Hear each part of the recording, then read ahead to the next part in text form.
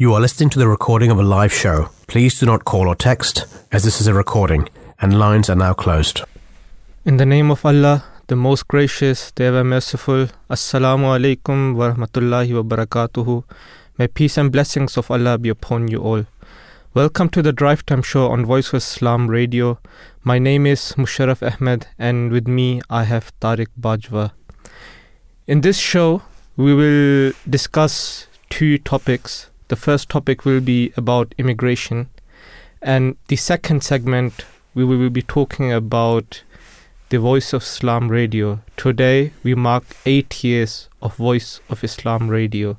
This will be discussed in the second segment, so please stay with us. To start off, let's delve into the topic of immigration, and I have Tariq Bajwa with me, and let's start this discussion. I think this. Thank you very much. First of all, the topic is very, very relevant because recently, there has been an announcement about the the requirement for a visa to come to this country as a skilled worker, and there is it has been announced that the money or the income they require, its threshold has been increased, and upon that there is obviously people are speaking about it, and that's why this topic we have chosen today to just get. We'll be speaking to a couple of guests who are experts in this field, and we'll be speaking to them just to they can enlighten us on this topic. That what is the problem, why it is important that we do need skilled workers, because there are labor shortages in this country, and if we are putting more. Making it more difficult for people to come over, then obviously this shortage will increase, and as a result, it has got its own consequences. I mean, when you look in the different professions, you see a lot of lack of workers in there as well.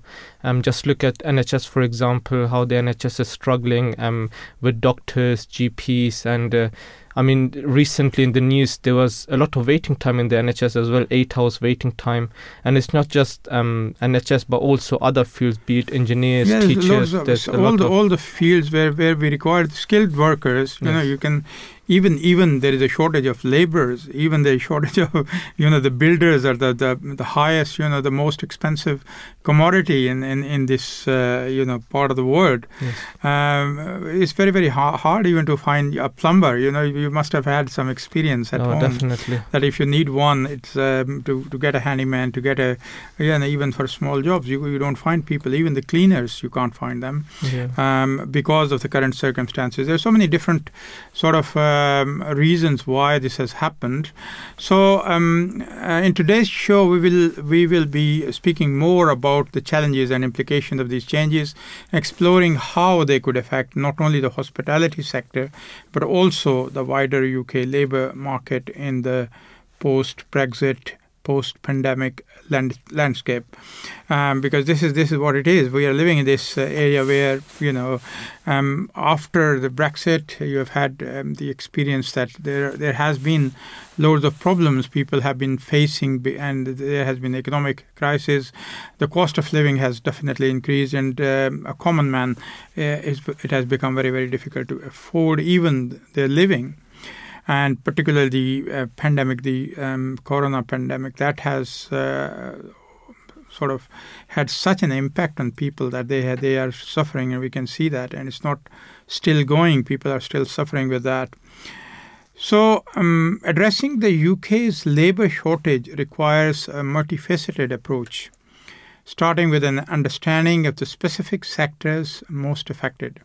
Hospitality is one sort of sector, agriculture, healthcare, as you mentioned earlier. They are among the hardest hit, each facing unique challenges in attracting and retaining domestic workers. The pandemic and Brexit have compounded these issues, leading to a significant reduction in the available workforce from the EU, which many sectors had previously relied upon.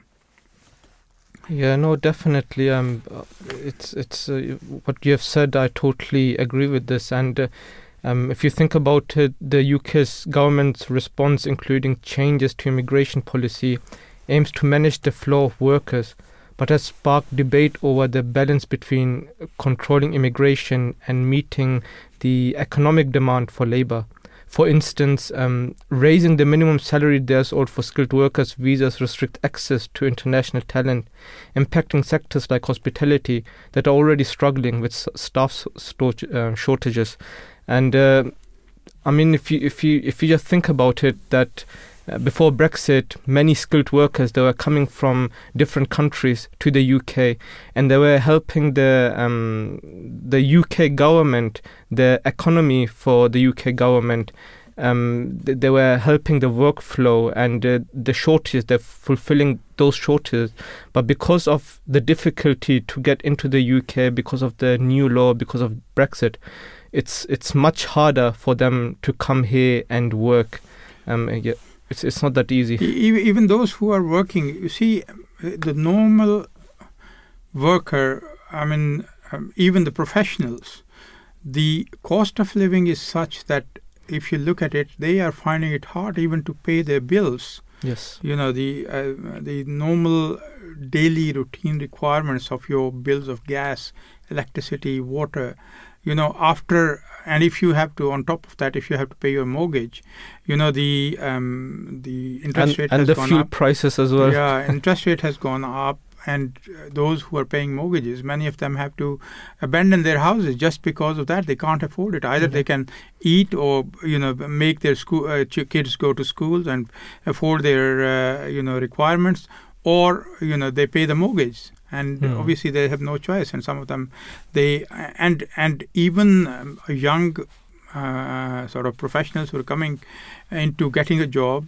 and they can't even, not only they can't think of, they can't dream of having a house. The prices have gone so high. If you look 20-30 years ago, people were able to buy houses and get easy mortgages, but as you have mentioned, even now when newly married couples and newly graduated, they can't afford anything right now. And on top of that, you know, these skilled workers, if they are in short, if we are not having enough numbers, their prices will go high as well, and that is going to have an impact on the locals who are living here, because these people obviously if they are coming to work here, they are going to live here, and in order to live here, then they need to be able to afford to live here. It's a chain effect, isn't it? If you don't have enough manpower, enough workers, then the workers who are already working, they will increase the prices, absolutely, which will have an end effect on the user, that they won't be able to afford it. The service user affected.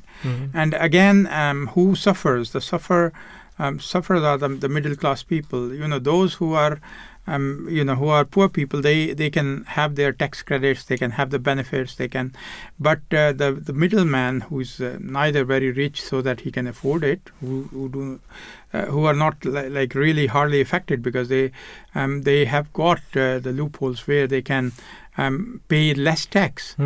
But the middleman who is like have a salaried job, who is a professional, who is he is finding it very, very difficult. And what is happening as a result is that the country is suffering because of the brain drain. People are going away. People are going to Canada, to Australia. Yes. And wherever, you know, they find it's easier, because if they can't afford to live here comfortably, despite all their hard work throughout their life, you know, many, many years spending in various fields, into the universities, getting all the education, and yet a plumber and a laborer, I don't have anything against those, workers, because they work hard. But at least in this country, this is a good thing. And if we compare, like back home, we had, a laborer could hardly ever think of getting his own house or living in his own house.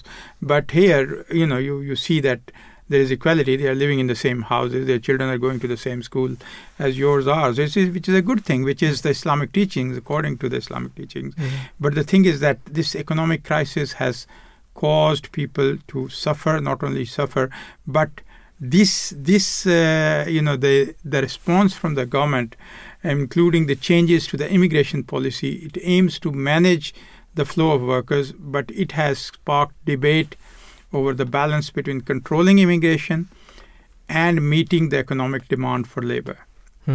For instance, raising the minimum salary threshold for a skilled worker visas restricts access to international talent, impacting sectors like hospitality that are already struggling with staff shortages. Yes. You see, if you are already short and on top of that you are, rather than making it easy for them to come because you need them, if you're making it difficult, then you are cutting your own throat, aren't you? And if you think about it, the labour shortage is not just about numbers, it's about the quality of jobs on offer and the appeal to the workforce, UK workforce.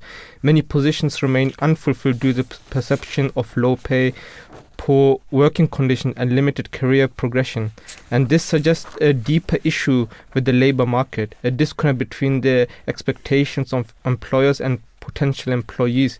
And these immigrants which come to the UK or used to come to the UK, they were actually doing those kind of jobs. For example, you could see that the carpenters, they were mostly immigrants.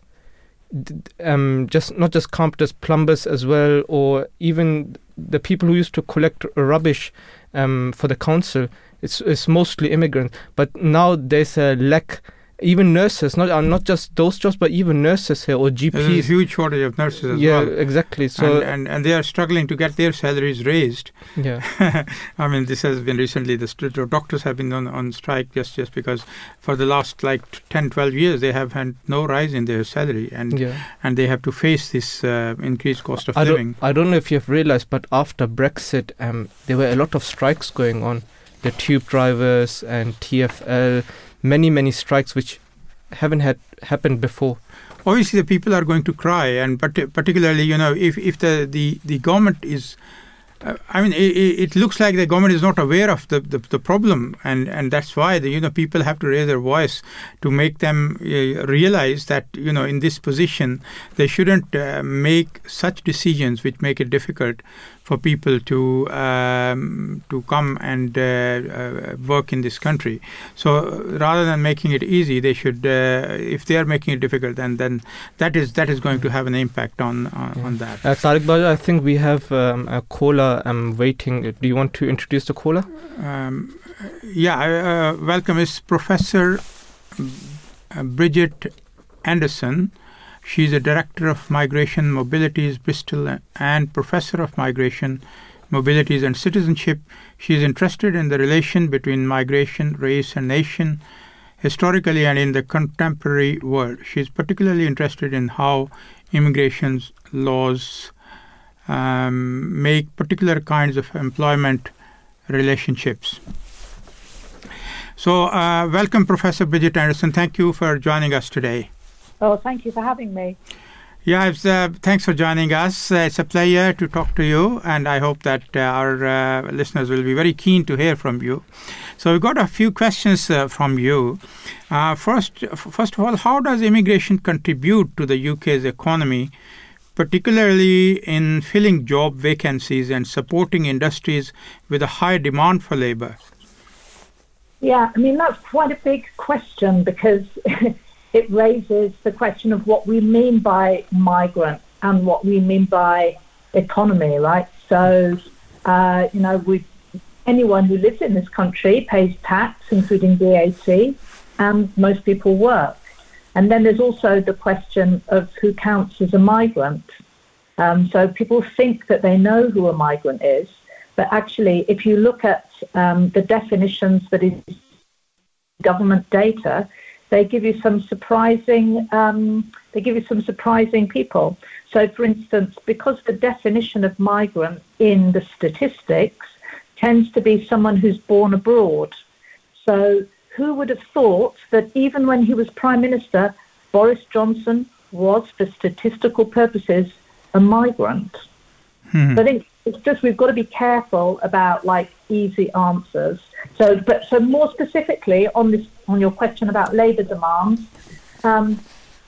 it's true that new arrivals tend to work in certain kinds of jobs that are often badly paid with antisocial hours and demanding. So the ones that people usually talk about are social care, hospitality, agriculture and food processing, and then things like cleaning, car washing, and so on. And I heard you were talking about Brexit, and it's certainly true that there used to be, especially in low-waged construction, there was a lot of people from Eastern European countries, who many of whom have actually now left.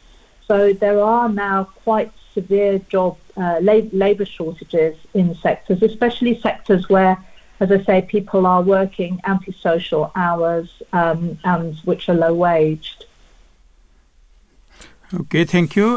Can you discuss the historical context of immigration laws in the UK and how they have shaped employment relationships for migrant workers? Yeah, I'm really pleased you asked this question, because I think people tend to think of immigration controls as a tap. So it's like, oh, we need, 100,000 workers. Let's turn on the tap and let 100,000 people come in and then switch it off. Actually, immigration controls are much more like a mold than a tap. So they make certain kinds of workers and employment relations. I mean, even if you think about it, employment laws won't let you, as an employer, decide, I'm only going to employ, women aged over 21. Right? You can't say that if you're advertising for a job. Employment law won't let you, except in very particular circumstances. You couldn't say, I'm only going to consider workers who are born in this country or that country. But immigration laws allow employers to do that. So that, so first off, it shapes like who's able to come for certain jobs. Then we have to think, well, if people can only stay temporarily, or if they can only stay in the country if they remain with their employer, then this produces certain kinds of relationships. So we often hear about the ways that employers can take advantage of undocumented people, but immigration laws and rules produce dependence on employers as sponsors. So if your employment relationship breaks down, then you lose the right to stay. Now I don't want to say that all employers are, abusive and exploitative, not at all. But, and I've spoken to a lot of employers, many of whom are very good employers, and they'll often, tell you that migrant workers have a better work ethic, they go the extra mile, they're more friendly, they have often very positive things to say about migrant workers. But perhaps that's because they have to. I mean, that's why migrants have to. So way back in 2004-05, I did some interviews with employers before and after EU enlargement. Before EU enlargement, when, say, the Polish farm workers were dependent on their employers for their visas, the employers were all saying how marvellous Polish people were, how they came from a very hard-working culture, and so on and so forth. And then when I interviewed those same employers a year later, after Brexit, when the Polish people were no longer dependent on those employers for visas, the employers suddenly said, oh, Ukrainians are much harder workers than Polish people. I don't think it was anything to do with the culture and being hardworking or not. It was simply to do with the ways that immigration laws made people dependent on their employers for visas. So immigration laws are imagined as protecting low-wage labour markets, but it's much more complicated than that. Sometimes immigration laws can make migrants more desirable workers than British workers. Yeah, Professor, thank you for your answer. The next question is, in what ways do immigration policies impact the types of jobs available to migrant workers? And how do these policies intersect with issues of race and nation? You keep doing such good questions. So I suppose I've talked a bit about how, immigration can require you to work for a certain employer in a particular job, But it's important to remember that immigration policies aren't only about migrant workers, right? You could say they're more generally about asylum. They're also about spouses and partners and students, and all of those visa categories have a particular, create particular kinds of workers. So most asylum seekers don't have permission to work. And as you probably know, they've got £49.18, I think it is, to buy food, toiletries, travel and clothes for the week. Yes. And if they can't get by, then they have to work. And so the kind of work that they'll have to do will be cash in hand, informal work. Or you can have students who can only work for 20 hours a week in term time. So they will go into part-time work.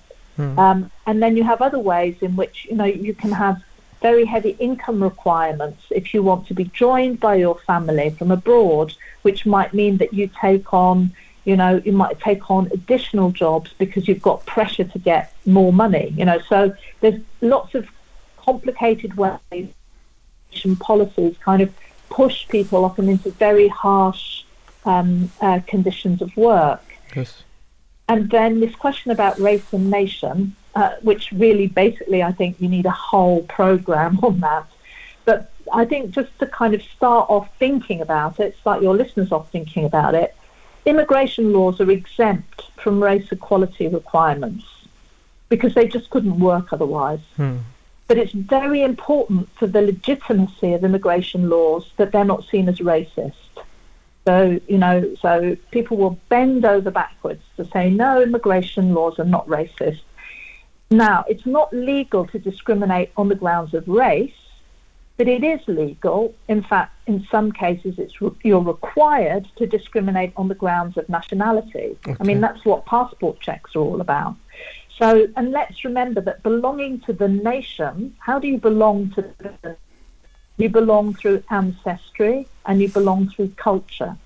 And that's exactly how race is imagined. So we can't say that this idea of nationality is race-free. And you can't say, to say you can't work in this job because of where you're born is something that's completely innocent of race thinking. But the language of nationality hides this, and I think it hides it very effectively. Thank you, Professor. Yes. The next question I have is that how can policymakers and employers create more inclusive and equitable employment opportunities for migrant workers, considering the intersectionality of race, immigration status and employment rights? So I suppose two things about that. So first off, I think employment opportunities and rights have to be inclusive and equitable for all, not only for migrants. But migrants are in the coal mine. When you see what's happening to migrants, don't feel relieved and think, oh, well, that's just happening to them. Because in the end, it will happen to everyone. So, there's this kind of, I think, often imagined as zero-sum game. Oh, it's bad for migrants, so it's going to be good for citizens. No, it's often bad for citizens as well, but especially marginalised citizens and especially ethnic minorities. And secondly, I think we have to look not just at about policymakers and employers in terms of creating these opportunities and rights, but also workers and trade unions. And I think there's, I suppose I would say, three basic recommendations.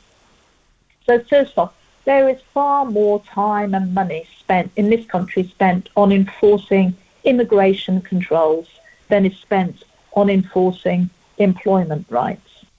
Absolutely. Okay, let's change that. Why don't we spend much more on enforcing employment rights?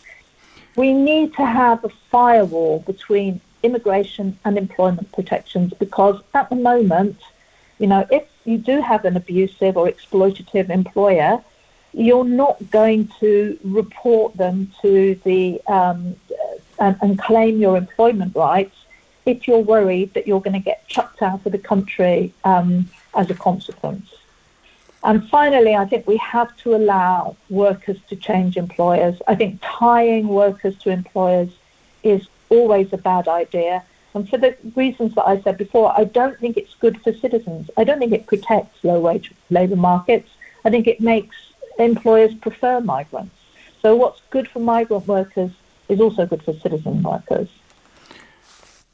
Right. Okay. So, this new immigration rule that is to raise the minimum salary for skilled worker visas, the threshold has been increased to nearly 50%. So, obviously, this is going to have a big impact on getting these skilled workers to the country. So, how does the current political climate and public discourse around immigration influence employment opportunities and workplace dynamics for migrant workers in the UK? Yeah, well, I mean, the increase in the skilled worker, I mean, it's just a disgrace. And it's almost as if the government wants to just, turn around and shoot employers in the foot. I always thought the Conservative government was supposed to be pro-employers, but this doesn't seem to me to be particularly pro-employers to put this kind of constraint when we're already experiencing labour shortages. And I think that more generally and this is, in a way, this is an example of being negative about migrants, skilled or otherwise, becomes a problem for Britain more generally, because we need workers. And so what's bad for migrants is also bad for all of us. Mm-hmm. And I think, as I say, it's kind of particularly bad. These kind of the current political climate is particularly bad for people also who are imagined as not belonging to the nation, because they're the wrong religion or because they're an ethnic minority. And so we have to kind of recognise that migrant is like a very amorphous category, and that, people easily get labelled as second-generation migrants when they have never even crossed the border in their lives. So there is a way in which it sort of starts affecting racialized citizens.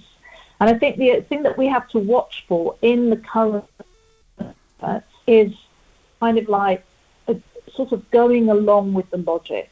So the logic which says there are some good people and there are some bad people. There are some highly skilled who we want, and there are some low skilled that we don't want. There are now people have got, so I've been talking to people who've been resident in the UK a long time. I'll sometimes hear them say, we were really hard-working when we came. We're not like the people that come now who are really just after benefits and who are kind of lazy. Or, we are really hard-working migrants, and the problem is asylum seekers. There's this logic that this person deserves more than that person, rather than thinking, actually, things are getting really bad for everyone, and the last thing we need is more division and more hierarchies. Okay, thank you very much. I think the steps being taken are exactly opposite to what's happening. So my next question would be, looking ahead, what are the key challenges and opportunities in shaping immigration policies and employment relationships in the UK to ensure fair treatment and equal opportunities for all workers, regardless of their immigration status or background? It's really difficult because, if I'm honest, I see far more challenges than opportunities.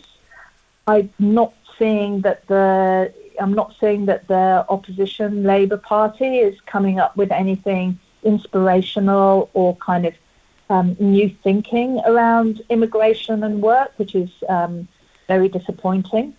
So I think we have to, these key challenges and opportunities aren't just going to happen. I think maybe we are going to have to make them.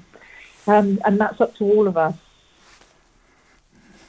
Okay, thank you very much, Professor Bridget Anderson. Now, I think it was quite good to talk to you, and I think a very interesting one as well, and the policies and what we can. But all we are doing is just to highlight this issue, that and so that people can think about it. And so, thank you very much for joining the Voice of Islam this evening, and I hope that we'll be seeing you again sometimes. Yeah, no, thank you for asking me. Hope to speak to you again. Thank you. Have a nice evening. Thank you. You too. Bye-bye. So that was Professor Bridget Anderson. She's the Director of Migration Mobilities Bristol and Professor of Migration Mobilities and Citizenship. And obviously she has an interest in relationship between migration, race and nation historically and in the contemporary world. So she has spoken very well about the policies and how the UK government can be helped by looking into the issues which are currently the country is facing and trying to find out the solutions rather than getting into more trouble with the sort of policies.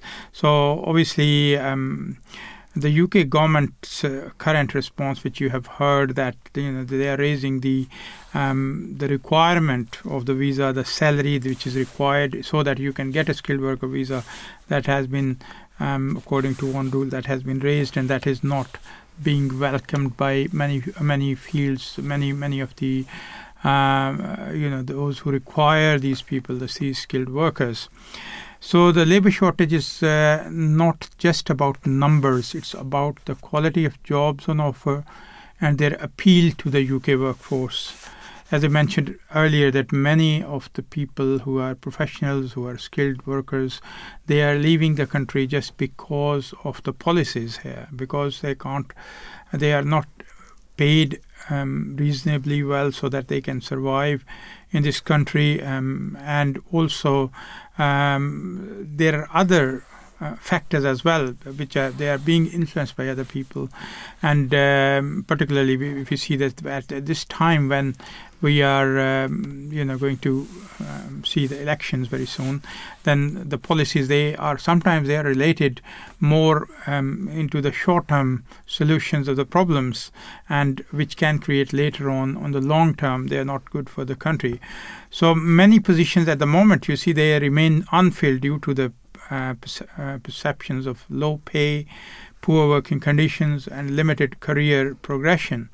This suggests a deeper issue within the labour market, a disconnect between the expectations of employers and potential employees. Yeah, I mean, Tariq Bajwa, we just spoke to Professor Bridget as well, and she was speaking about race. A question was asked to her, and I would just like to mention one verse from the Holy Quran which addresses this, and God Almighty, He states in the Holy Quran that Ya ayyuhan nasu inna khalaqnakum min zakarin wa unsa wa ja'alnakum shu'uban wa qabaila lita'arafu inna akramakum indallahi atqakum inna Allah alimun khabir. And this is the verse the recent World Cup which happened. This is the verse which was recited just before the World Cup as well, which translates as, O mankind, we have created you from a male and a female, and we have made you into tribes and sub-tribes, that you may recognize one another. Verily, the most honorable among you in the sight of Allah is he who is the most righteous among you. Surely Allah is all-knowing, all-aware. So this verse basically just states that we shouldn't differentiate between different people, because this differentiation is just the race and tribes which God has created.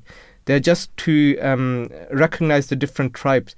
But God only sees one thing. He sees the righteousness within your heart. So immigrants, if we differentiate them because of their race, that's wrong.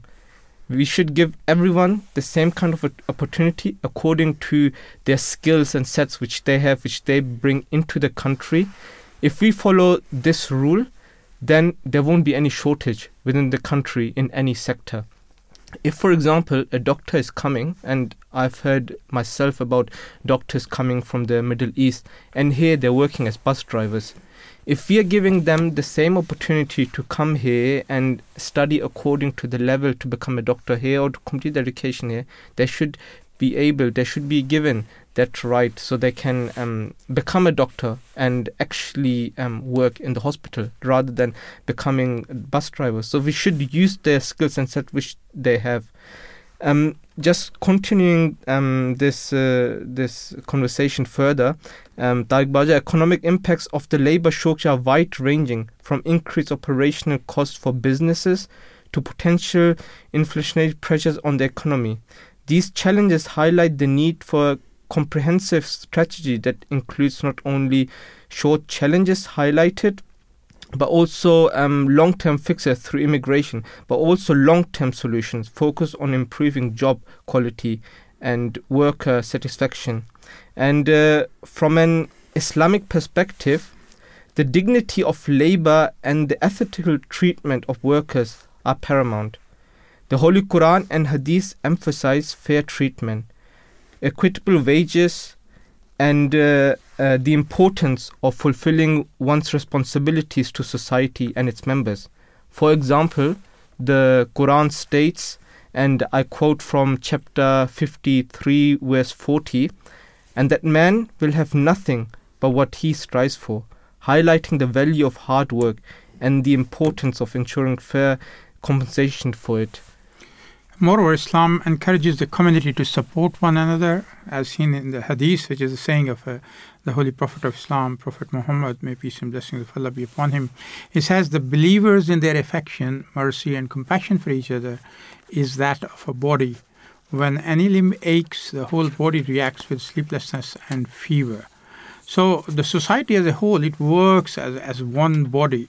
And unless the status is such that you are feeling each other's pain, when you feel the pain for somebody who is suffering, then obviously then you try to find a solution for that. And it's very, very important that the society, you have a relationship with each other in such a way that, that you... If you see that somebody is suffering, you go for it. You go out of the way so to help them as well. The principle, this principle, it can be applied to the labor market, emphasizing the need for a supportive environment that values every worker's contribution and ensures their well-being. In addressing the UK's labour shortage, there is a clear opportunity to draw on Islamic teachings to advocate for a more ethical, sustainable and inclusive approach to workforce management. This would involve not only filling immediate vacancies, but also creating a labour market that respects the dignity of all workers and offers them meaningful opportunities. Yes, we have an audio available. I would like to play that audio of the worldwide head of the Ahmadiyya Muslim community. He mentioned at the 43rd Annual Ahmadiyya Muslim Convention in Germany the importance of hosting countries to aid migrants to integrate within their societies. And I will play that audio now. Ago, it was reported that the German government was considering a new policy whereby asylum seekers would be required to do a year's community service upon settling in Germany. Some critics are already claiming that this is merely a form of cheap labor and will not help the integration process. However, in my view, any person who is serving his local community is integrating through that very service. Indeed, the term community service is positive because it instills a belief that it is the duty of each person to serve their society and to help the members of the community. Accordingly, the German government deserves praise rather than criticism for this policy. Nevertheless, the responsibilities of a host government are not limited to arranging community service. Rather, they should also guide the immigrants in a way that they are able to start contributing as quickly as possible to society. If the immigrants do not have the skills to enter the job market, they should be provided with some form of training or apprenticeships so that they can soon develop those skills. Any costs incurred in such training will be a valuable investment for the future of the nation. In terms of security, if there is any doubt or suspicion raised about the character or backgrounds of certain immigrants, the authorities should be vigilant and monitor them until they are satisfied that they do not pose a risk to society. Some may consider this an intrusive policy, yet protecting society from danger and maintaining the peace and security of the nation are paramount objectives for any government. Thank you, Musharaf. We were listening to the head of the Ahmadiyya Muslim community, the current head of the Ahmadiyya Muslim community, about immigration. We have our next guest who is online, Ravishaan Rahel Muthiah. He is Communications Director at the Joint Council for the Welfare of Immigrants. He has campaigned and volunteered with migrants and refugees rights groups fighting to ensure those who aren't given a voice are heard. He is here with us. Ravishaan, welcome to the Drive Time Show here on Voice of Islam.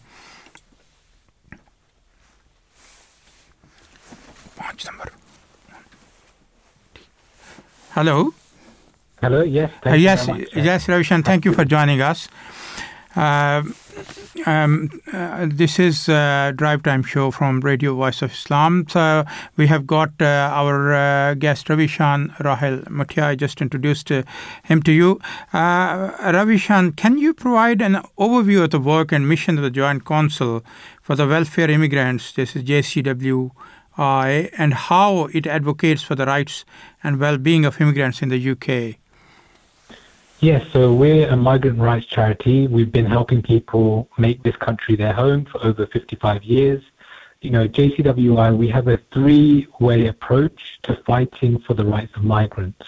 So our legal team provides critical legal aid to those who want other sources of help with navigating the UK's immigration system.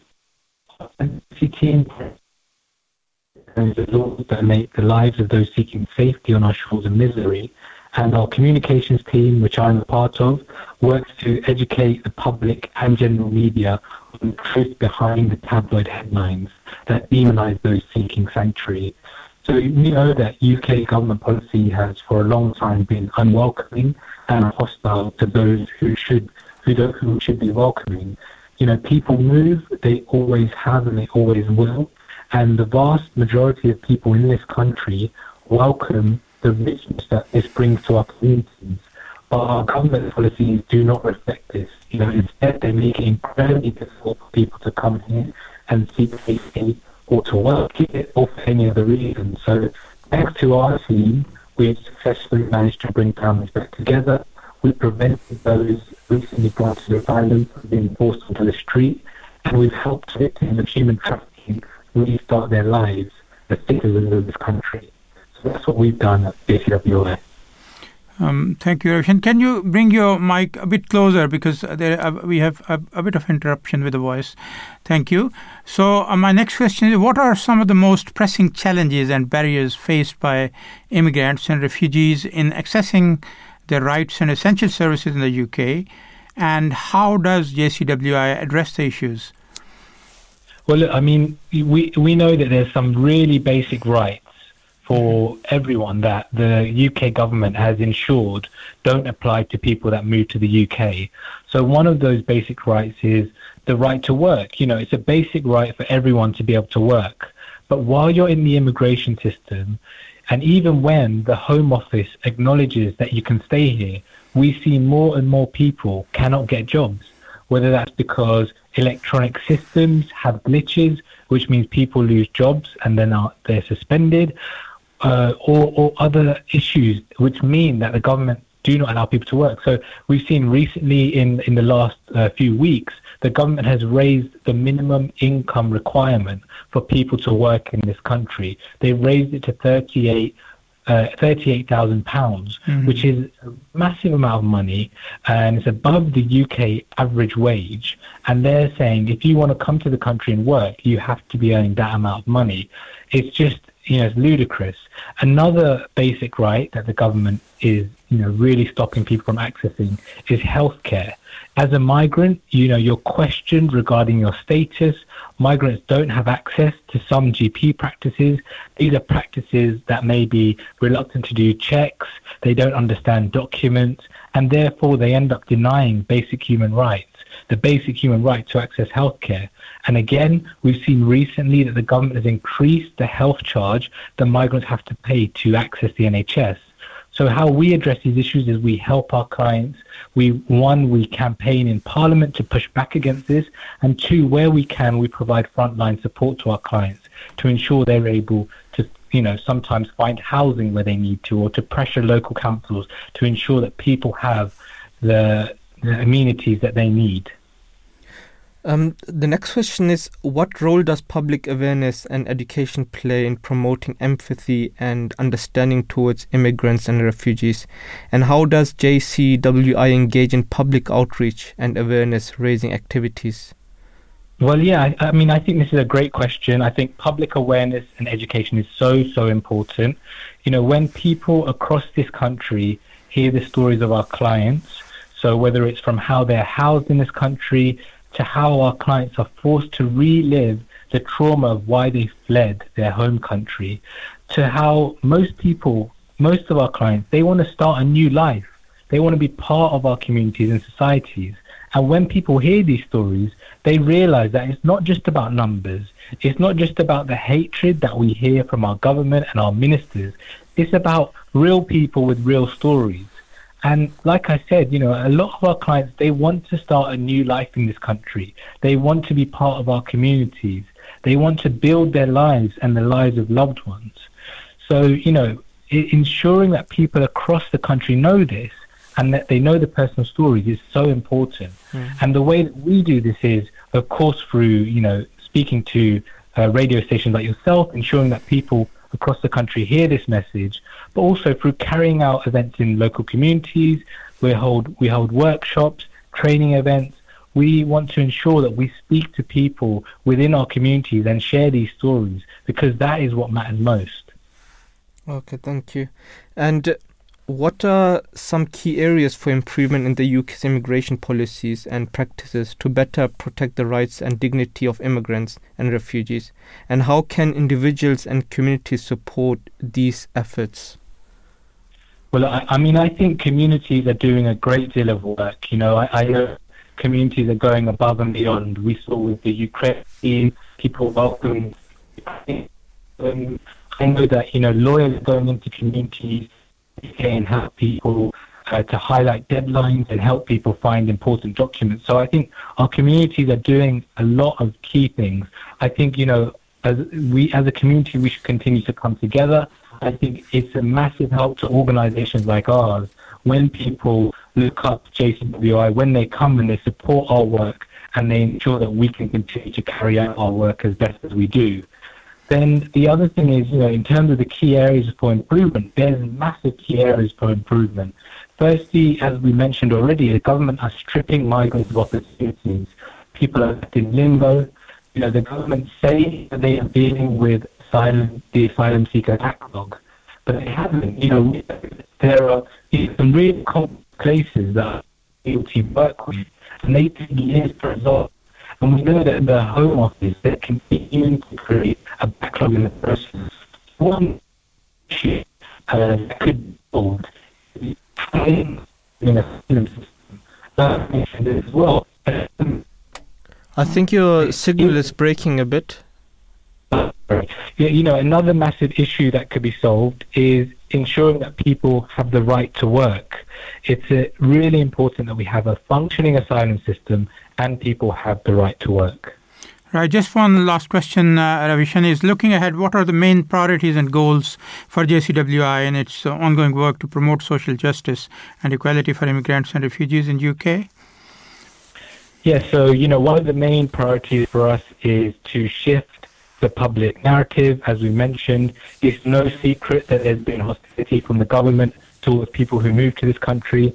But we know across the country that the public, our communities, have held strong in their support for migrants, and this must continue. We want to continue doing that. We've been battling the Rwanda bill since its inception, and we continue to do that.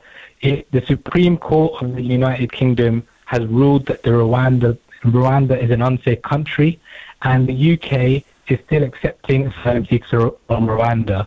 So this makes little sense when, if it's a truly safe country, it wouldn't make sense for the UK government to be accepting refugees and asylum seekers from the country.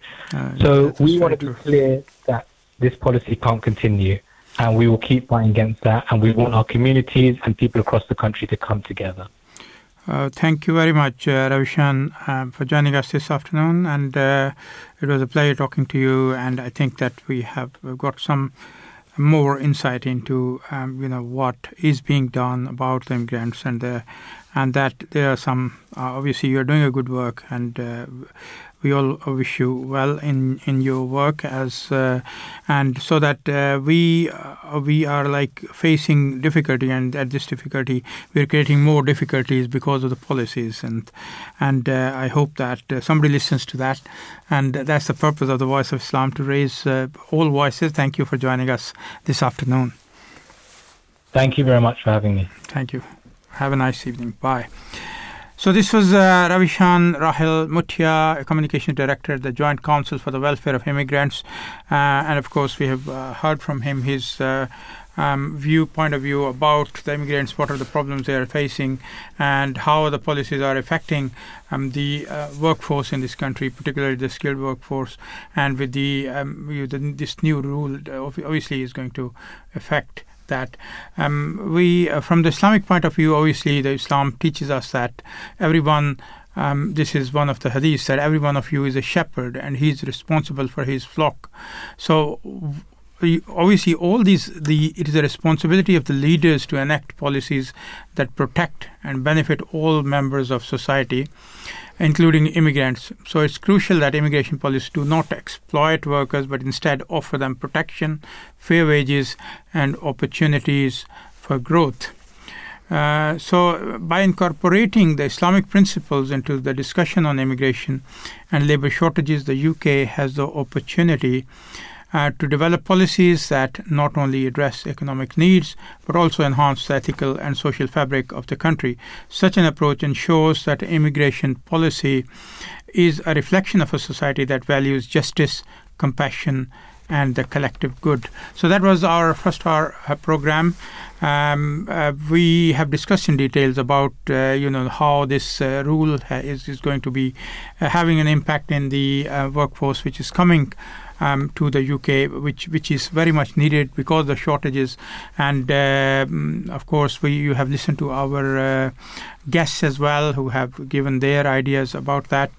In the next hour, we will be speaking on a very interesting topic, and particularly it's very dear to Voice of Islam because it is about the radio Voice of Islam, which was started 8 years ago, and we'll be talking to lots of guests who are actually the producers of various shows which are related to Voice of Islam, and it will be interesting to listen to them firsthand. What has their experience been, and how they have moved on from what they were. So please join us in the second hour. We will have a short break. We'll listen to the news and then we'll come back.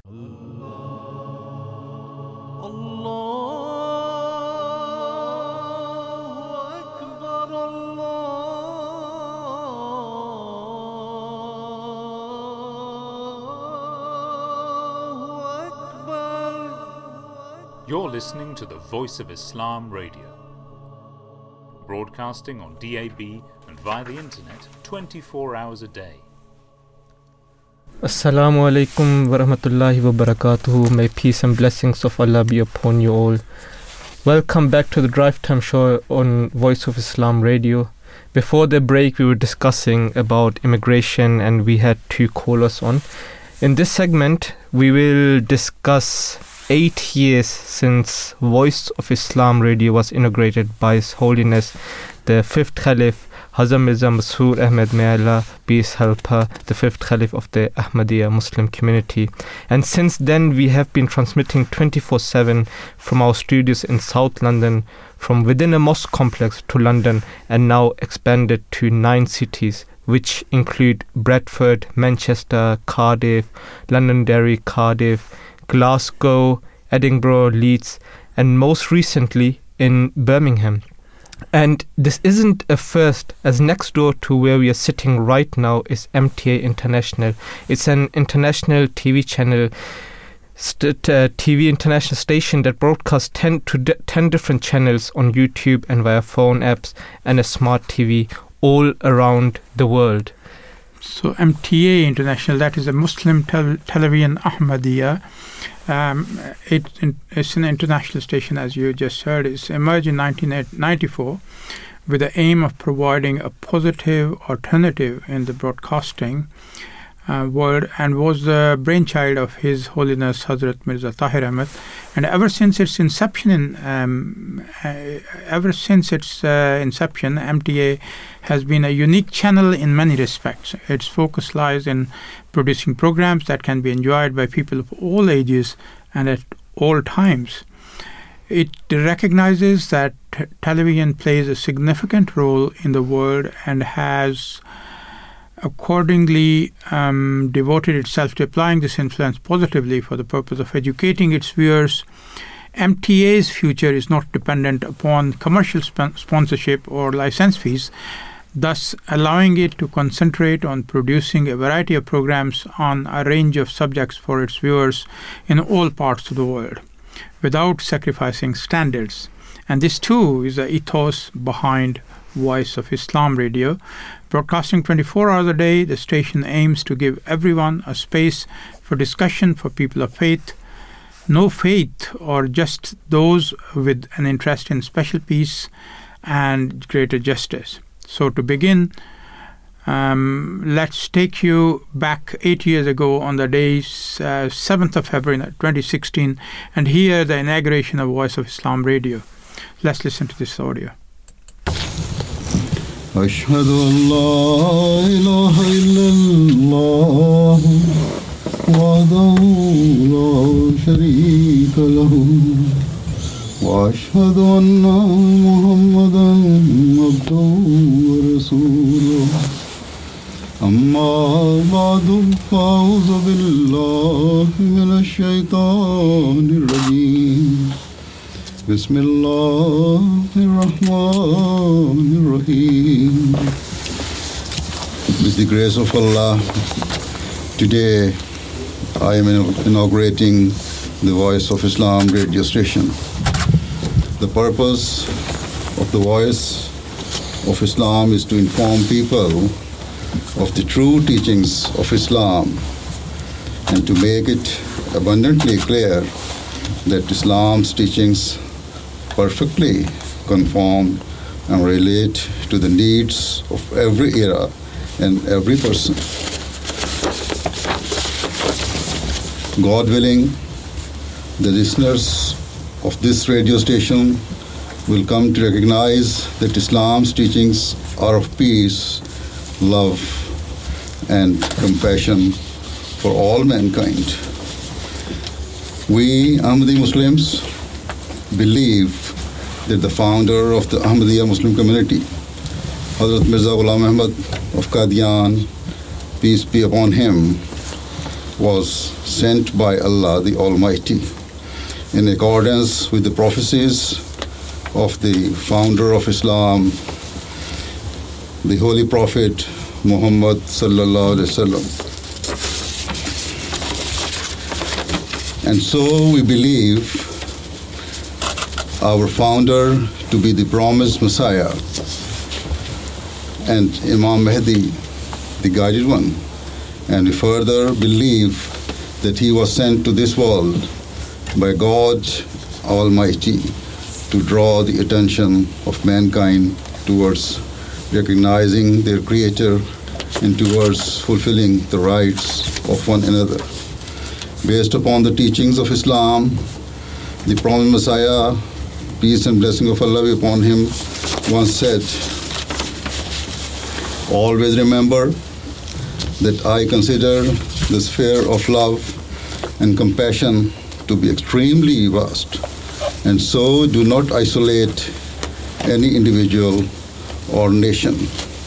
Unlike the ignorant people of today, I do not say that you should limit your love to Muslims alone.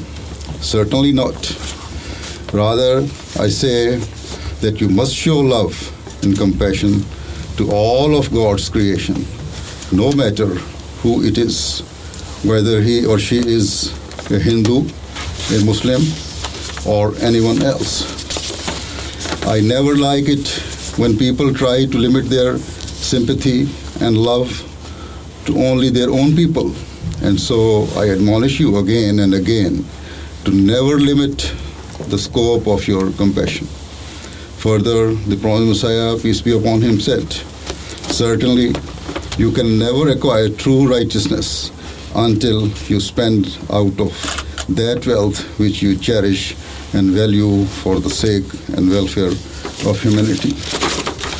You must fulfill the rights of the poor and the deprived, and you must love and help those who are vulnerable and stay away from all forms of wrong and waste. Therefore, it is the message of humanity that the voice of Islam will broadcast to its listeners each and every day. In a clear and detailed manner, this radio station will enlighten the world about the true teachings of Islam, and it will manifest the fact that Islam is a religion that teaches Muslims in all countries, in all areas, to join together with the different groups in their societies in an effort to unite mankind in peace and to help their nations prosper and flourish. Certainly, Islam is that religion which, on the basis of its religious teachings and traditions, calls on Muslims to integrate in the very best possible way into their local societies. May Allah bless the Voice of Islam radio station in every respect and enable it to fulfill its objectives to spread the true and peaceful teachings of Islam, and most importantly, to make the people realize their duties towards their Creator, the one and omnipotent Allah, subhanahu wa ta'ala. Ameen. This was the video clip we listened from His Holiness the 5th Caliph of the Ahmadiyya Muslim community inaugurating the Voice of Islam radio station 8 years ago. And as we will go through today's show, one thing will become very clear. Our volunteers are passionate about producing shows for all regardless of gender, race or age. So it makes sense our team reflects that. So one of our shows is completely managed, edited and recorded and presented by women. And that is a very popular Faith in Focus show and Sisters on Air. Let's take a listen to when we spoke to Faith in Focus head producer Shermeen Butt. So now on the line we have Shermeen Butt. She's the head producer for the Faith in Focus show as well as the Sisters on Air show, which air on Voice of Islam throughout the day. Assalamu alaikum. Wa alaikum assalam. So I think the first question we'd really like to ask you is that Faith in Focus is one of the shows that's been on air since the very beginning of Voice of Islam back in 2016. Could you tell us about the purpose of this show and how it's grown over the last 8 years? Yes, of course. We were very fortunate to be given this show back in December 2015. So we started, as you said, in January 2016. The Faith in Focus, as it's evident from its name, has its focal point really discussing matters of faith. But the way we do this is we talk about any subject under the sun, if you like. For example, from healthy eating to travel to social issues like isolation, old age, care. But we bring a perspective of faith to the narrative, to the discussion. So that's the purpose of the show, and that's how the show has been developing. Through these 8 years, we have tried to talk about a wider and wider spectrum of issues, and we've been lately focusing on matters young people want to have a conversation about. So things like FOMO, which FOMO or whatever, fear of missing out, and incorporating as many ideas in our shows as we can, so that we have something to suit listeners of, varied interests. But as I said earlier, this is done with an angle of faith. Oh, brilliant. Sounds like there's something there for everybody. So do you think that, I think one of the things about Faith in Focus is that it is entirely produced by women. So it's produced by women, it's edited by women and presented by them as well. Does that give a different perspective to your show compared to other radio shows that might be out there? Well, I hope so. I hope it does. It's not for me to say if it does or not, but I do. Yes, I do hope it does. As I just said, we try and have as many varied topics for our show, a Faith and Focus show, as we can, so that we may suit all interests. So here again, we hope the female perspective on any of the topics we talk about, like journalism, disinformation, sports, whatever. We hope it brings a distinct aspect of looking at things from a female perspective. So yes, very much hope so. That's why the show was started, and it's been developed as such, yes. Oh, brilliant. And another show that you are the head producer of is Sisters on Air, which I think came into production a little bit further down the line. Why did you start production on this show, and does it differ to Faith in Focus, or is it the same sort of aspect you're covering? This is our new show. I say new, although it started just before the COVID time. So, but it's in infancy as compared to Faith and Focus.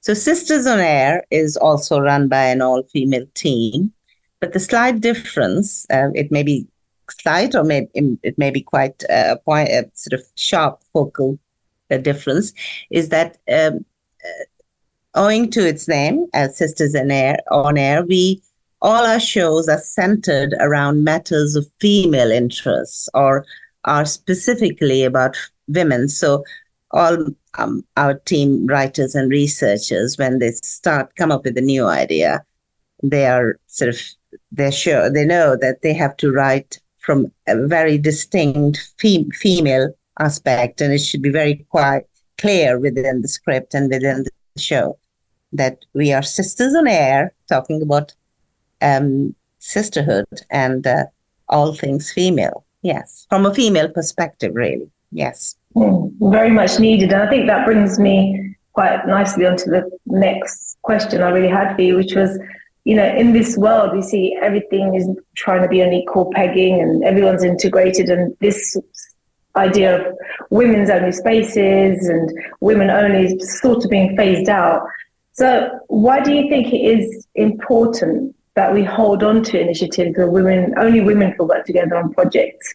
Well, it's empowering to work as we do it in Focus and Sisters on Air with our ladies-only teams. It really is. And women do work better with other women. It's a fact, I think, that the world is catching up with. And Islam introduced this concept many centuries ago. But in the recent past, with the women-only spaces springing up also here in the Western world, it is being realized that it's about working, let's say, in an environment in comfort and privacy, among other things, and it does bring out the best in us. So yes, I feel it's important to promote this way of working. Oh, excellent! And I think it's really important now that people go ahead and listen to these wonderful shows. And before we end, I'd love to know what one of your favorite episodes is, or a show that you think that listeners should really go back and listen to in the back catalogue.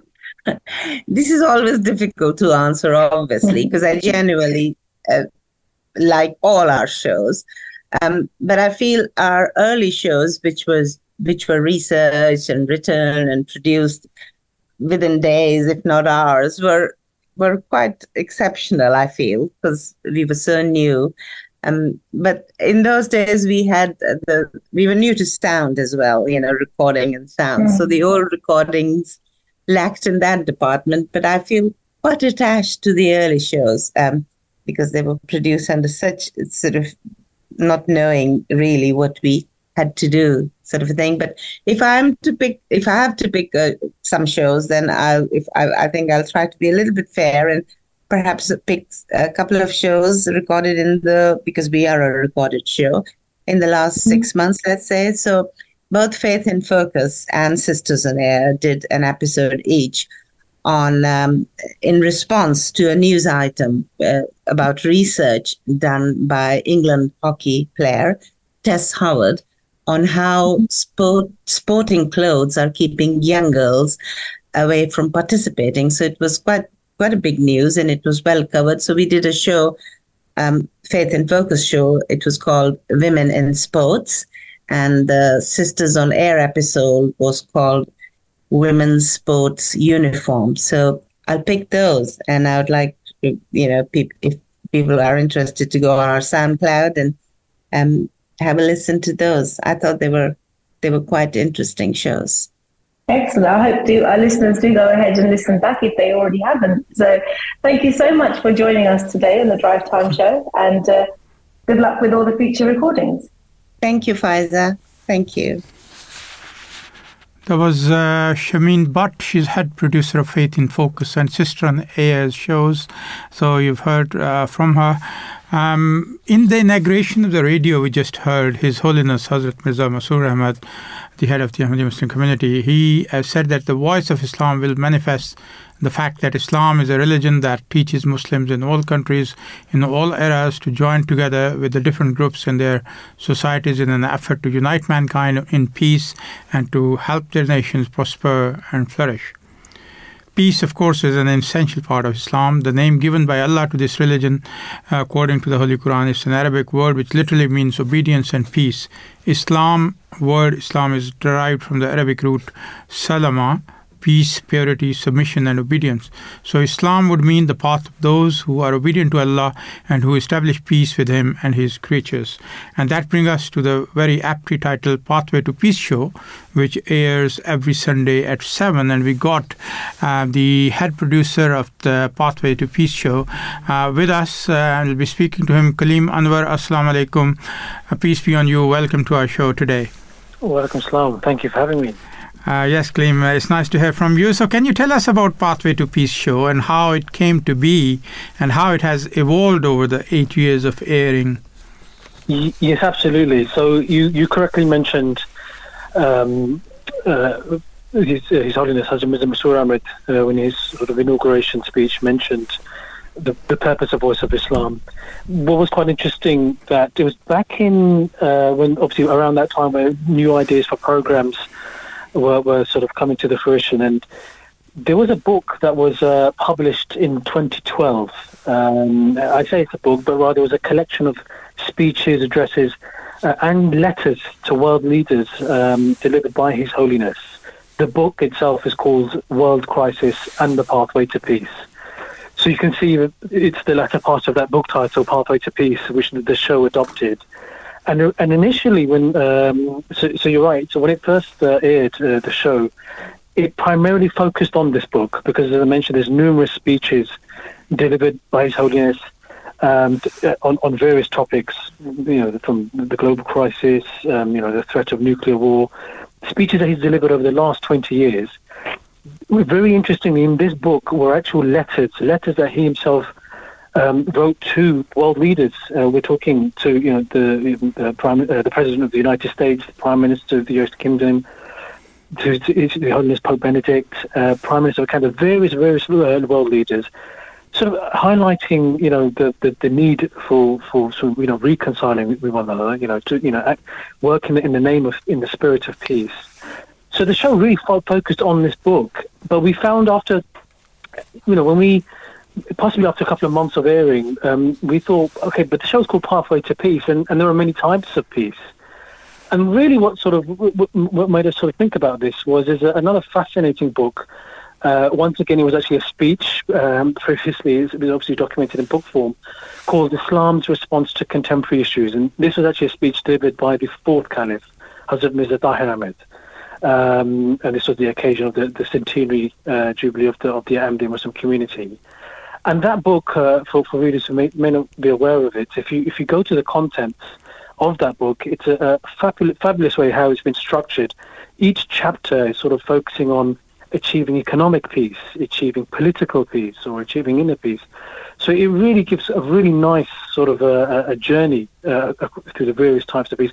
And so the show has really become almost a sort of a combination of these two key sources, these two key texts. which really inspire us to keep producing new content every week. So how do you pick the topics? And every week you have to pick a new topics. Are you ever worried about what topic we should be especially you have to give the Islamic perspective as well? Good point. It's a good point. You're right, because you think obviously you take on a topic every week, as you mentioned. We try to take on a new challenge or a new problem that's posing society. And as I mentioned before, we look at from various angles, social peace or political peace. But really, if you think about it, with the current affairs, the news agenda, there's something there that Islam sort of has a perspective on. It sort of relates to, has a view on. Take, for example, possibly in the last few weeks, the Bank of England sort of announces their sort of the latest interest rates hike, or there's some sort of policy that's come out from a think tank that talks about how do we deal with inequality within society in various things. And then you think you look for inspiration within the Holy Quran and the various sort of addresses, speeches of the Khalifa of the Jamaat, and you find, for example, what are Islam's perspectives on this? There are various ideas that have come about of a notion of a wealth tax. Okay, you look at that, where it's essentially sort of a tax on people's sort of savings, and sort of you look at sort of what does Islam say? It contains some sort of an economic angle, where we have a fifth pillar of Islam about zakat, which is essentially, giving a percentage of one's wealth for the cause of the society, to betterment of society. So there's always a perspective on things, and I think it's quite fascinating that each week we sort of look at what the agenda is and think, well, what's actually happening in the news? Just to let you know, just sort of a heads up for this Sunday show, there's a lot in the news about anxiety. The next generation, and possibly even older, are actually feeling a lot more anxious these days. So we look at the inspiration within the Quran as to what does the Quran say about that, about achieving that sort of inner peace. Kalim, His Holiness had mentioned that we need to take pathways to peace as we sit on the brink of global conflict. Is this something you cover in your shows? Yeah, it is remarkable how I would say over the last 2 decades, His Holiness Hazrat Mirza Musharaf Ahmad has spoken at numerous occasions, and has been warning sort of mankind, the whole society about, if we do not sort of really reflect on sort of the issues that are taking place, the injustices that are taking place, this should serve as a wake up call. And we think like now, and I've attended some of his addresses 2 decades ago. I had some guests with me, and they were quite. At the time, they were sort of, they couldn't believe it, thinking even sort of 2 decades ago, His Holiness was warning about the prospect of world war, and the guests that I brought with me thought, no, that's not possible, and yet the very same guests, 2 decades on, you think about the current situation. His Holiness has really drawn, the whole of sort of society to really a simplistic message, but such a powerful message that if one does not sort of take care of the rights of their fellow, being, basically human being, their fellow brother, their fellow society, and then on the other side of that, fulfilling the rights that they owe towards their Creator, that is the solution to remedy a lot of the problems. And I find it so fascinating that such a message such as that had such such major sort of ramifications, consequences if acted upon. Okay, Kalim, one difficult question now to you. Yeah. Inner peace, how can we achieve that in 1 minute? Oh gosh, in 1 minute? All I would say is there's a fascinating verse in the Quran, which is many times mentioned, I think, in all the shows. And this is that it's in the remembrance of God that the hearts find comfort. And I feel as if that is the key to achieving that state of inner peace. That's great answer. So one last question. What has been one of your favorite shows to produce, or do you recommend to people to listen back to that? It's a tough one because, as you mentioned, over the last 8 years, there's been some fantastic shows with fantastic presenters who, from all walks of life, they're lawyers, bankers, teachers, work in the IT profession, they're mothers, fathers, or may not be married, but they all give a fascinating insight from their lived experience. I mentioned that because it was a show, I think, just given the current state of affairs, it was a phenomenal show that first aired on the 26th of November, 2023, The title of the show was Establishing Truth, a Prerequisite for Peace. It was a show that was presented by two of our presenters, Sabiya Iqbal and Melissa Amity. And it gave really, if one listens to that, it sort of reflects on the sort of the way the news is presented. And it sort of comes back to the point of Voice of Islam. But I think one of the great facets of Voice of Islam, that it really has an unbiased perspective, because it really seeks to bring out what is the truth. It plays to both sides of the argument. And that show really did sort of highlight that people are they're beginning to realize now that the biases that are creeping into the various news streams. Yeah, thank you very much, Kalim, for joining us this afternoon. And I hope that, people would be interested and would listen to this particular program as well, and regularly listen to your program, Pathways to Peace. I wish you success in your programs, and thank you for joining us again. No, thank you. So this was Kalim Anwer, is head producer of the Pathway to Peace show, and he was talking to us, telling us about his experience, how Voice of Islam has evolved over the last 8 years, and every day, we see new progress and new developments, and we are progressing because the Jamaat Ahmadiyya community in the whole world is not only established, but every day we see the new progress. And Voice of Islam is one voice we can hear, which is going, around the world 24 hours a day. Voice of Islam isn't aimed at just Muslims, as His Holiness has said in the inauguration of the station. He said that the Voice of Islam will manifest the fact that Islam is a religion that teaches Muslims in all countries, in all eras, to join together with the different groups in their societies in an effort to unite mankind in peace and to help their nations prosper and flourish. Certainly, Islam is that religion which, on the basis of its religious teachings and traditions, calls on Muslims to integrate in the very best possible way into their local societies. We have to remember that the promised Messiah, upon whom be peace, who is the founder of the Ahmadiyya Muslim community, came to revive the true teachings of Islam, and he was told his message was to spread to the corners of the earth. And therefore, on the invention of the phonograph, he got his companions to record recitations of Holy Quran, a Persian poem, and some brief commentary of chapter Al-Asr. He wrote the following poetic verse in that, which is mentioned in one of the books.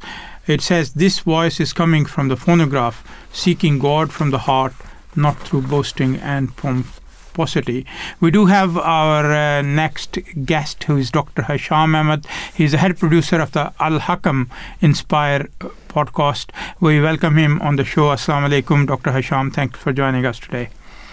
Wa alaikum salam. Peace be upon you. Okay, Hasham, being a producer of this Hakam Inspire Podcast, this is something, I think it's something recent addition to the playlist. What kind of topics do you cover? Yeah, Jazakallah. So this podcast was started in 2022, and it has its own platform. It's available on YouTube and all podcasting platforms, so Apple Podcasts, Spotify, Amazon Music, and you can find everything if you tag in Hakam Inspire, and you can search that on YouTube and all the podcasting platforms to follow. The podcast itself is a show which explores inspiring research ideas across various secular fields, so science, medicine, history, politics, religion, and even economics. And where applicable, we like to discuss with our guests about the kind of secular knowledge, and then when they find an element which links to Islam or anything relating to spirituality, we discuss that in a lot of detail. It has become a podcast or a show which has been, our guests have kind of shared their own reflections on, verses of the Quran, their inspirations, faith-inspiring incidences with relation to Khilafat Ahmadiyya, and we have a whole host of Ahmadi and non-Ahmadi guests, Muslim and non-Muslim guests on our show. So, talking of Khilafat, Hazrat Mirza Naseer Ahmad, the current head of the Ahmadiyya Muslim community, may Allah be his helper, he has guided you to set this podcast up. Can you tell us why and what your specific targets are? Yeah, absolutely. So under the guidance of Hazrat Khalifatul Masih, the fifth caliph of the Ahmadiyya Muslim community, we've set up this podcast and focused it more towards gaining secular knowledge. And that's across all the kind of various fields that we talked about, not just science, but medicine, history, economics, politics. And he actually gave specific guidance to us when we were setting up the initial podcast that we as presenters should not only bring on the guests, but we should enhance our own knowledge by reading the commentary of the 5-volume commentary of the Holy Quran, trying to enhance our knowledge so that we can, get into deeper conversations to really enrich the listeners with the maximum amount of knowledge possible. And he, alhamdulillah, our guests have been across the border. He's also advised us to focus on the bank of the Ahmadiyya Muslim community. Alhamdulillah, the Ahmadiyya Muslim community is widespread throughout the entire world, and there are many specialists in their fields. So we've just touched the tip of the iceberg, and we're making our progress towards understanding and acting upon the words and guidance of Hazrat Khalifatul Masih. It would be interesting to find out, who are your guests, any specific guests you would like to mention?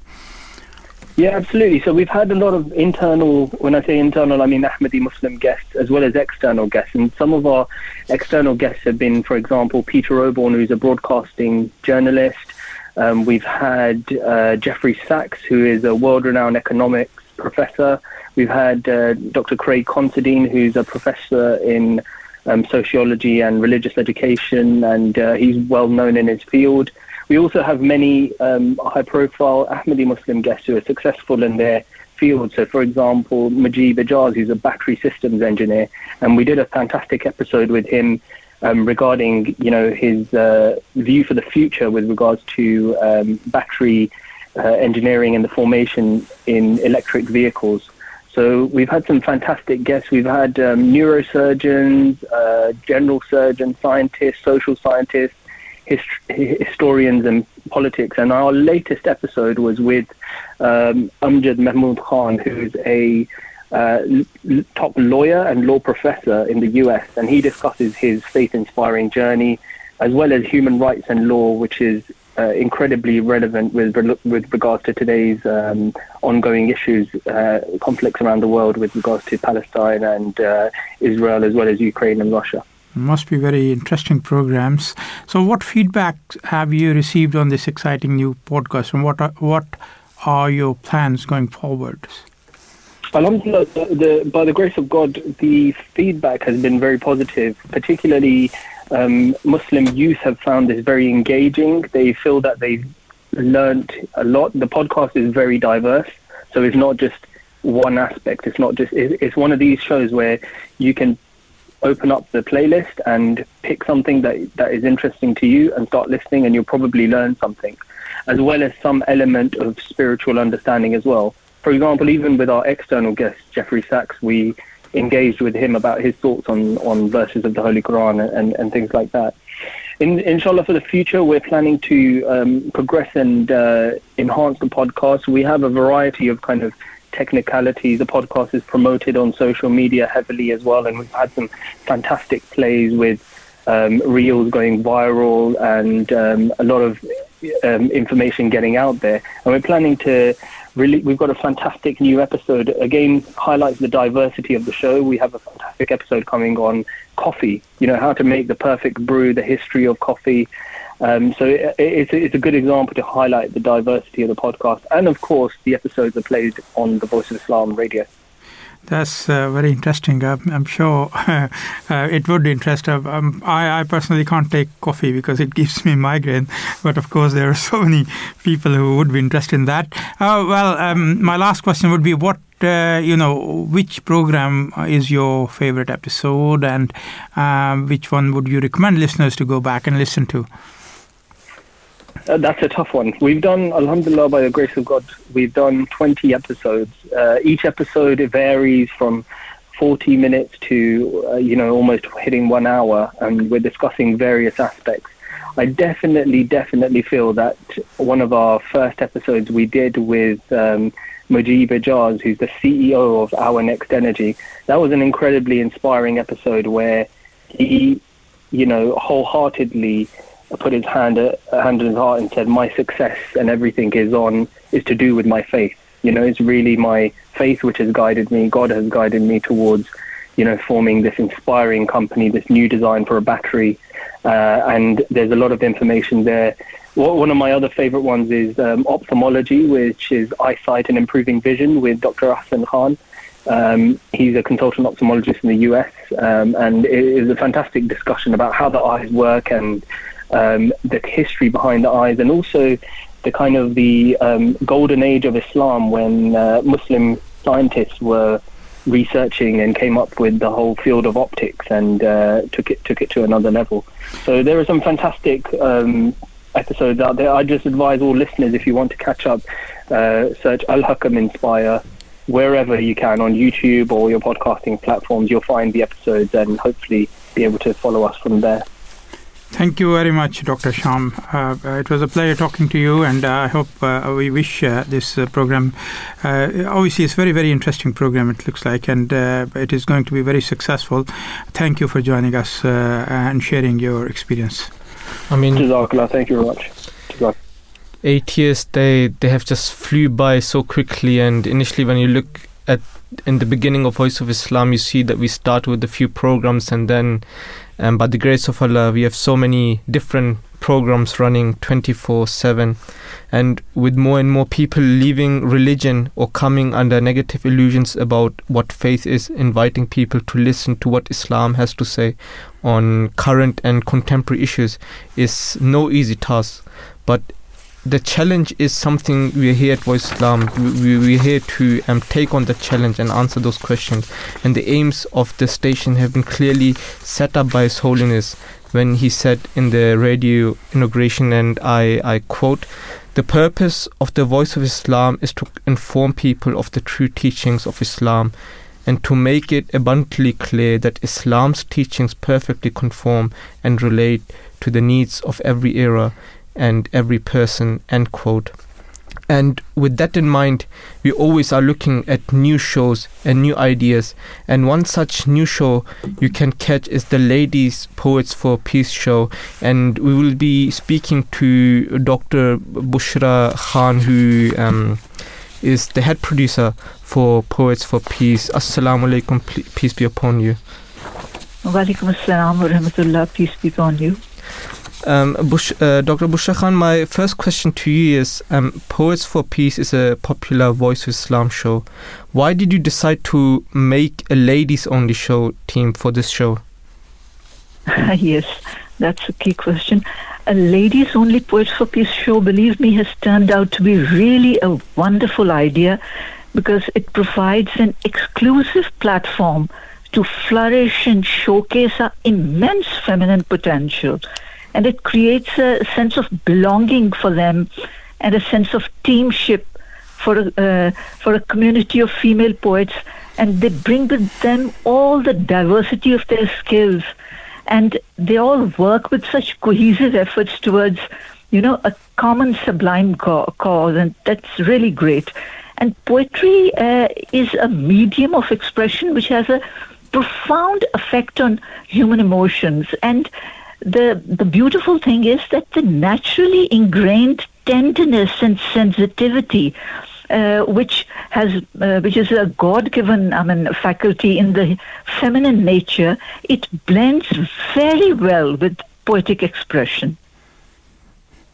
Okay, thank you. My second question is, was it a lot of work to record the first show, and how are you preparing for further shows in the future? The first show was no doubt very, very challenging, because laying down the foundational concept and creating a global team and then communicating with them and then, deputing roles and training and then synchronizing the ideas. And then, because I'm by nature a perfectionist, I wanted to create something very unique. So to craft an innovative and artistic show, and the designing, formatting, and the different segments, because it's not a straightforward show. We have 3 segments. The symphony segments had the poetic poetry of contributors from all over the world. And the second is viewpoint segment, in which the theme of the show, we invite a guest, an expert, and there is an interaction, a discussion. And then there's the third one is an inspirational segment, in which starts with a verse from the Holy Quran, which is relevant to our theme, and which is followed by a extract, a few verses of a poem of either the promised Messiah or one of his caliphs, and which is related to our theme, and then there's the explanation. So it's a very, well crafted, I would say, and there are so many, constituents. And then to put them together, and then even in the intervals we have those nature sounds, and it's when you listen to it, you feel that this is something like somebody has. A kind of a artistic specimen sort of a thing. How can we use poetry as a medium of expression when it comes to faith? What's your opinion? My opinion is very, very highly positive about it, because faith is a highly sensitive matter, and it's a matter of the heart. And poetry with its also has a powerful effect on human emotions, and that makes it a profound medium to convey divine truths and spiritual messages. And if you look over the history of religion, there have been eminent examples of poetry being used to convey spiritual messages and divine truths. And our topics, as I told you, are inspired by Quranic verses and inspirational poems. So I think they blend very well together. Next question, I think I'll do that, because I'm a poet, although I write poetry in Urdu. But there are lots of people out there who enjoy poetry, listening to it, but they do want to develop their skills. How can they do that? Some tips from you. Yeah. Actually, this is, believe me, one of my main missions, because this show, I have so many teenagers and young girls in my show, and they are doing very important, vital roles. And I take a lot of interest, because, they are our future, actually. They are the future of Ahmadiyya. They are the future of Islam. So I focus on them to train them. So whoever is interested, who even has never tried poetry, they're most welcome. That we can train them, and we really start from the scratch. It's not that if you're a very expert poet only then you can contribute. No, because I even sometimes the girls send me, they tell me, if you kindly just brush up or edit a bit, and I do a lot of work with their poems to shape them up, because that's part of the training. I'm trying to develop their writing skills and their poetry expression. So that's one of my very, very important aims, to train the younger generation to come forward, to express, to use poetry as an expression to spread our universal message of peace, of Islam to the world in an attractive format. Because nowadays people are always running short of time. They don't have time to read long books and all that, prose. So poetry is compact, is full of emotion, is attractive, has rhythm and rhyme, so it goes right into the heart.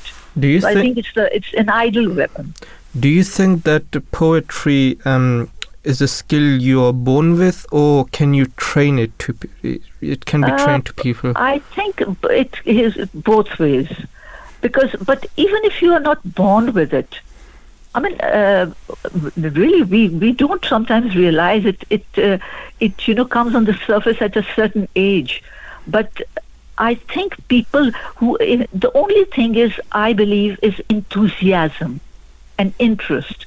If you have that, you can definitely step in, and we have all the team. We can help people who are interested. So we are always welcoming new poets. Rather, I'm encouraging. And we have representation, mashallah, in all the 5 continents. And people are really connecting so well, and they really enjoy that feeling of togetherness that we are a global community. So, last question, how can people get involved with the Poets for Peace show? Yeah. As I said, that they are most welcome. I mean, they can contact me on my email if they are interested in any role as a poet, or in the audio editing, or because there are interviews also, if they want to do interviews, any kind of role, something to do with our show, they can contact me on my Voice of Islam email, Bushra.Khan, BUSHRA.KHAN, Bushra.Khan at voiceofislam.co.uk. Okay, Jazakumullah, and may Allah bless you for the show you are presenting, and may God enable you to serve better in the future, in the next year. 8 years have already passed, and we're starting with the new year from today. What would you like Thank to you. say? I have one last question I would like to ask. The poetry by the founder of the Ahmadi Muslim community, Hazrat Masih Maud, on whom be peace, and the Khulafa, definitely the second caliph and the fourth caliph, they are like very known with a very high class poetry. So do we have a sort of is there any attempt to not simply translate, but translate into English poetry, their poetry into kind of poetry? This is a very, very vital question. Actually, as I told you, there's an inspirational segment which starts with a verse of the Holy Quran, and the next is either a poem from the promised Messiah, peace be upon him, or one of his caliphs. So this is the pattern which we are following. 4 shows already broadcast, and now we are working on another series of 3 episodes by the grace of Allah.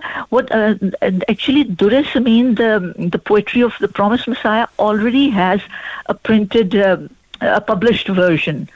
But the other poems, what I do is I first translate myself, and there is one missionary which has been deputed to Poets of Peace to kind of check my translation. I mean, they just go through it, and if it's exact and it's to the point, and I mean the meaning is being conveyed, so they just then they forward me back, and then I mean it has to go through all those official procedures, and only then I send to the girl who sings it. And it's like a song, she sings it, and then there is another one of a member, she does the explanation of those verses. So it's a very well formatted way we do it, by the grace of Allah, alhamdulillah. I just said I'm coming from a poetry session just now, and there I found out that the second caliph, Hazrat Mirza Bashiruddin Mahmud Ahmad, I read one of his quotations, and I think I can just translate for the benefit of all, because it was interesting for me to read that as well. And it has been taken from the Daily Al-Fazl, 13th of June 1919. And he says in that I have been told in a dream that the signs of life of nations, one of the signs of the life of nations is to say the couplets, to say poetry, to do poetry. And I would advise my community to say poetry, to write poems. I like poems, and in my dream I have been told that I should start a campaign to tell the members of my community to get involved into poetry. Isn't it interesting? not only interesting, believe me, God bless you for that. This is like you've offered a gem. Can you please give me some reference, or can you just quote that the original the words? I'll send it to Faiza Mirza. She's our producer. I'll just please, send the Faiza is in touch with me. Kindly tell her to convey. I'm very much interested, and this is like something sublime you have pointed out. I really didn't know. This is a bless. I feel more and more blessed that God has given me Thank this you, opportunity. Dr. Bushra. I think we'll have to leave there. We had lost our last guest, but he's here now. Naseer Khan, he's our next producer, who is a science producer. We'll be inviting her. Thank you, Dr. Bushra Khan, for joining us this afternoon. Yeah, we have the next guest here. Naseer read physics and space science at UCL. He has been a keen interest in philosophy, history, religion, and of course science, and is part of the Tariq Foundation Research Committee. And welcome, Naseer Khan. Assalamu alaikum, peace be upon you. Wa alaikum salam wa rahmatullahi wa barakatuhu. Thank you for having me join the show. I'm sorry I missed the call earlier because we're driving. I'm with my son, and we're driving through the Rockies in Colorado to go skiing. Oh, that's fine. No worries. I hope you have good signal. My first question to you is, if you can tell us about the science show and why it's important to air this on an Islamic radio station. I think if I can change the question itself just by a little bit. Yes, go for it. I heard the fourth Khalifa in one question and answer session. He was asked a question, which was, what is the difference between religious knowledge and secular knowledge? And he answered nothing. So the Quran itself repeatedly reminds Muslims to study nature and look at the alternation of the days and the nights and ponder over it and do research so that we can understand, by understanding the creation, we can understand the creator better. So again, the fourth Khalifa, a lovely phrase that he came up with was that if you love the art, then you must love the artist.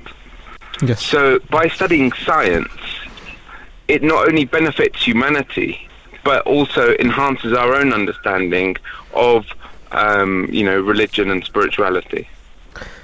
Yes, Jazakallah. My second question is, what kind of topics have you covered in the past, and how do you decide on what to cover? How do you decide your topics? So there are two ways that we decide them. There are traditionally interesting subjects. One is the nature of the universe itself, how it started, cosmology, the Big Bang Theory, and how it developed, and how we arrived at a planet that we live on that can sustain life. The other type of questions that we ask and talk about are how life came about and evolved in humanity today, right? So those are very, the large questions that most people ask, scientists and religious people, throughout history they've asked those questions. So the Quran gives us a lot of guidance on these particular subjects, and science does provide the real world proof. And it's also interesting to find out if the narrative provided by the Quran is in fact accurate, right? Or not. So yes. so far in my experience and all of the research that I've done, I've not found a single flaw, and I've tried. I really have, and not a single flaw can I discover in that book, particularly with respect to science. The other type of program we do are current things which are currently pertinent to humanity. So recently it's been, COVID, pandemics, the nature of how we are interacting with the environment around us, and the effect that we're having on the seas, on the sky, on the environment in general. So there's those subjects as well. So it's not just the big philosophical questions. It is day-to-day questions. Can you tell us about some of the guests who you've spoken to in the past on the show? Well, we've had a very wide variety of scientists and experts. So one that I remember very well is the person. He works at the University of Surrey and pioneered 5G. So I'm here in America. I've just finished a project rolling out 5G to the whole country, but he actually pioneered the technology. So we took a very deep dive into the physics of it and what it means. So that was a recent discussion. We've had many other scientists on. There's one notable one. She's an Ahmadi Muslim, and works with the Jet Propulsion Lab at NASA and also for National Geographic, searching for exoplanets. Exoplanets are Earth-like planets in the cosmos that may be able to sustain life. Yeah. Can you just tell us within 20 seconds what's coming up for the science show in 2024? 20 seconds. So we're working on the structure of it, but there are some very interesting developments, particularly in the areas of photosynthesis and the quantum organic components that seem to be being observed in nature. So that's very, very interesting. I know it sounds very technical, but it is extraordinary. So these are very new developments in science. So we look at those, and we then look at the Quran to see if there is anything that it mentions about these things. Okay. And to my surprise, it does. Okay, thank you, Naseer Khan. Thank you for coming to the show. And I would just like to say, stay tuned into Voice Islam this year and beyond. We enjoy your company, and we hope you enjoy ours in the future. Thank you very much.